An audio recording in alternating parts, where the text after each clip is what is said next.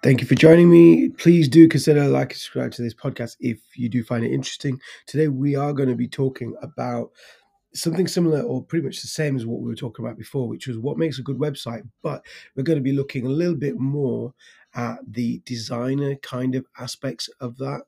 And if we've got time, then we may also have a couple of examples. So, yeah, let's get cracking and go straight into this.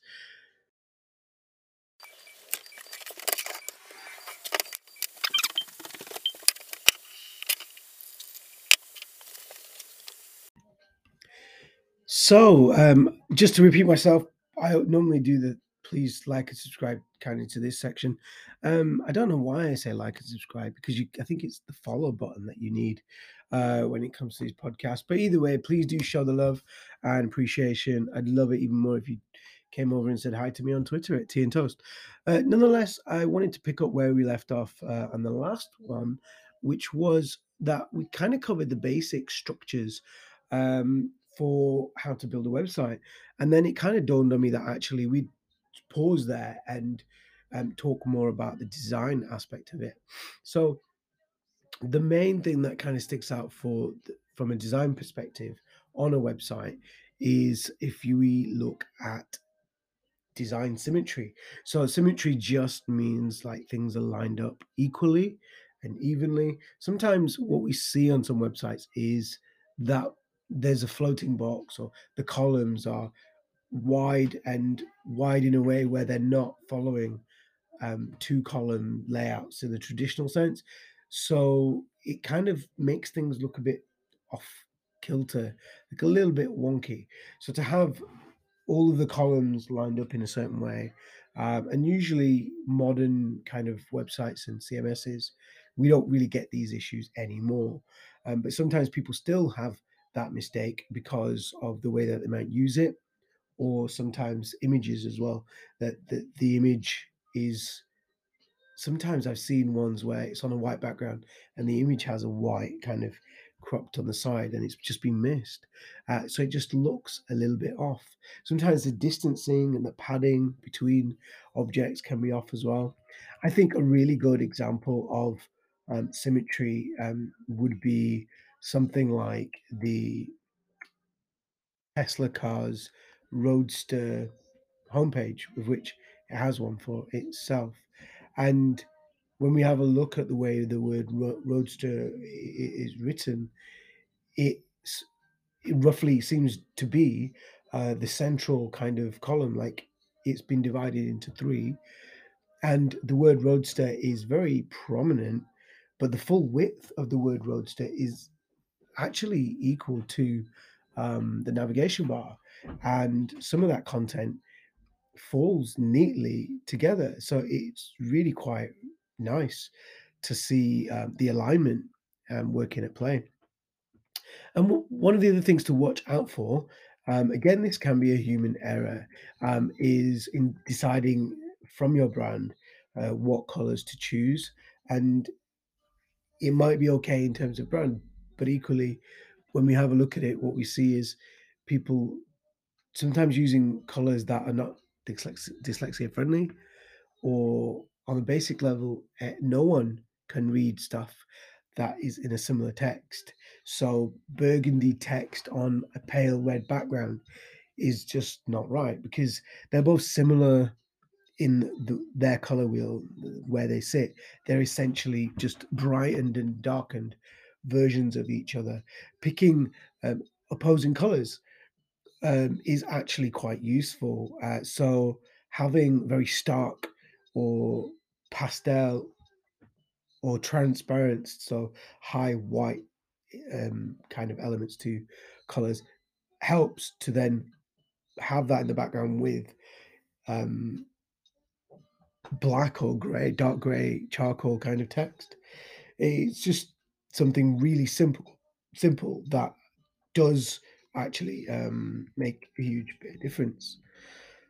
So, so far we've covered the alignment aspect and the contrast, and then one other thing that is kind of touched on is padding. Now, padding can be in relation to alignment. However, there are times where I do see boxes filled with text but they run to the edge. So padding is very different. It is very literally padding so that there is room from the edge of a box to read. So padding is a technical term that's slightly different. And I don't know why some people get it wrong because from my experience that loads of places like WordPress and Shopify tend to get it right. So there's not a massive need in some ways to do that.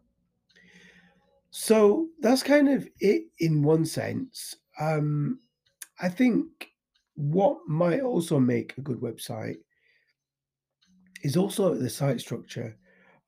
So if you've got a complex website or you're selling fashion things, you might have a lot going on. So having breadcrumbs are the little icons just above the banner on the left that kind of breaks down what section you're in so you can go back to any section. Also, just having a look at your navigation bar, making sure it's not too convoluted and it goes too deep. Like, having simplistic navigation is definitely the way forward. And things using things like call to actions. And in the previous podcast, we talked about call to actions in particular in relation to having that information in the top fold. So if that's something that's new that you're not aware of, then please do go back to that podcast. But looking at CTAs is important. And that way we're able to kind of say, okay, we've done what we can with design and technical for websites. But equally now we're faced with one other issue of testing our website. So one way that you can test that your website works on mobile is to do go to Google Search Console and then do a test through there. But through there, the actual section is called something like Page Insights.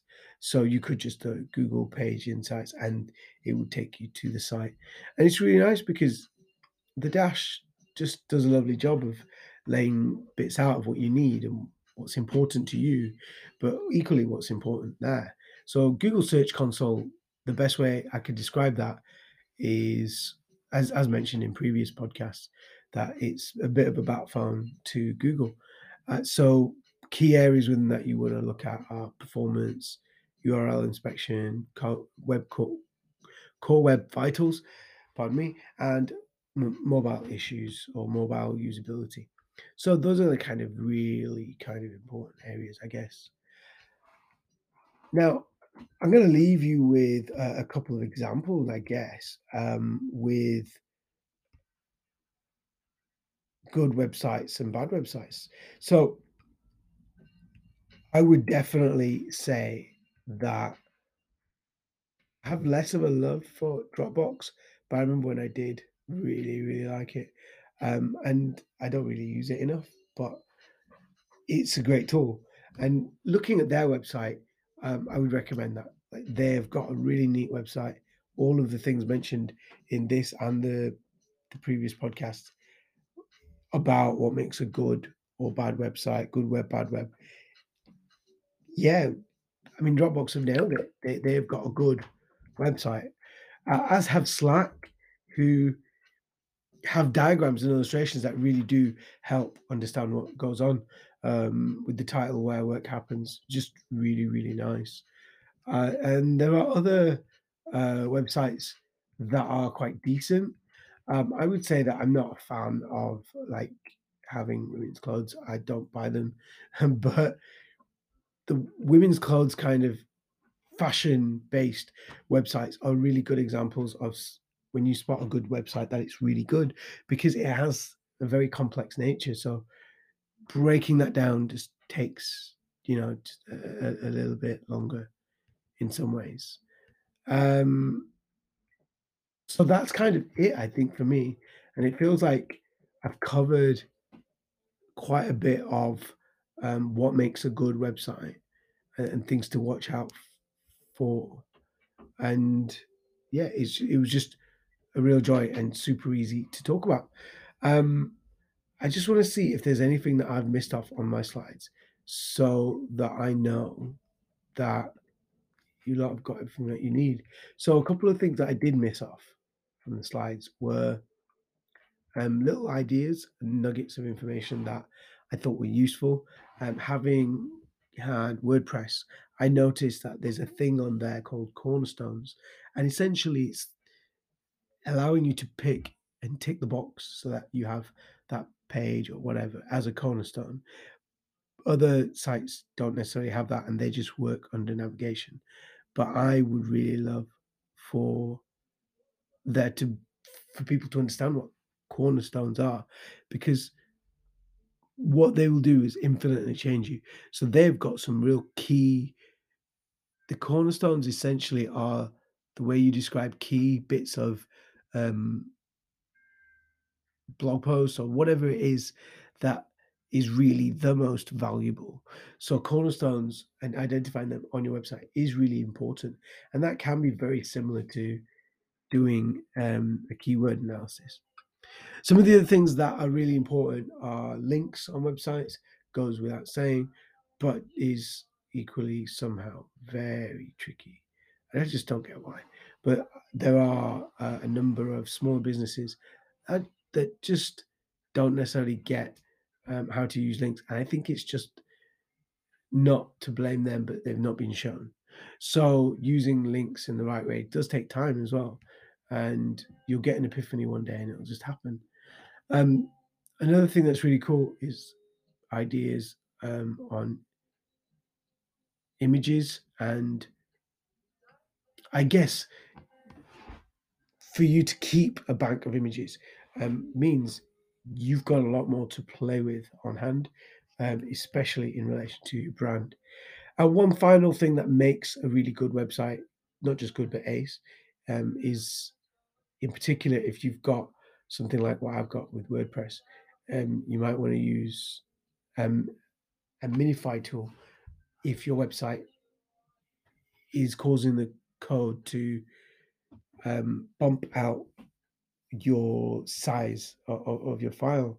And the reason why the site might be slow may not just be image, it usually is the image of the video. But another thing that it could be is using code language, and by adding plugins and things, what tends to happen is they have to use their own. But there isn't a lot of people don't really create their own. There's just a massive overlap on um, what they use and how they use it. So yeah, they've got to sort of stay up and get the job done, I suppose. So that's it from me. Thank you very much for listening. Take care. I look forward to seeing you either at the next workshop or at the next podcast. Until next time, see you soon.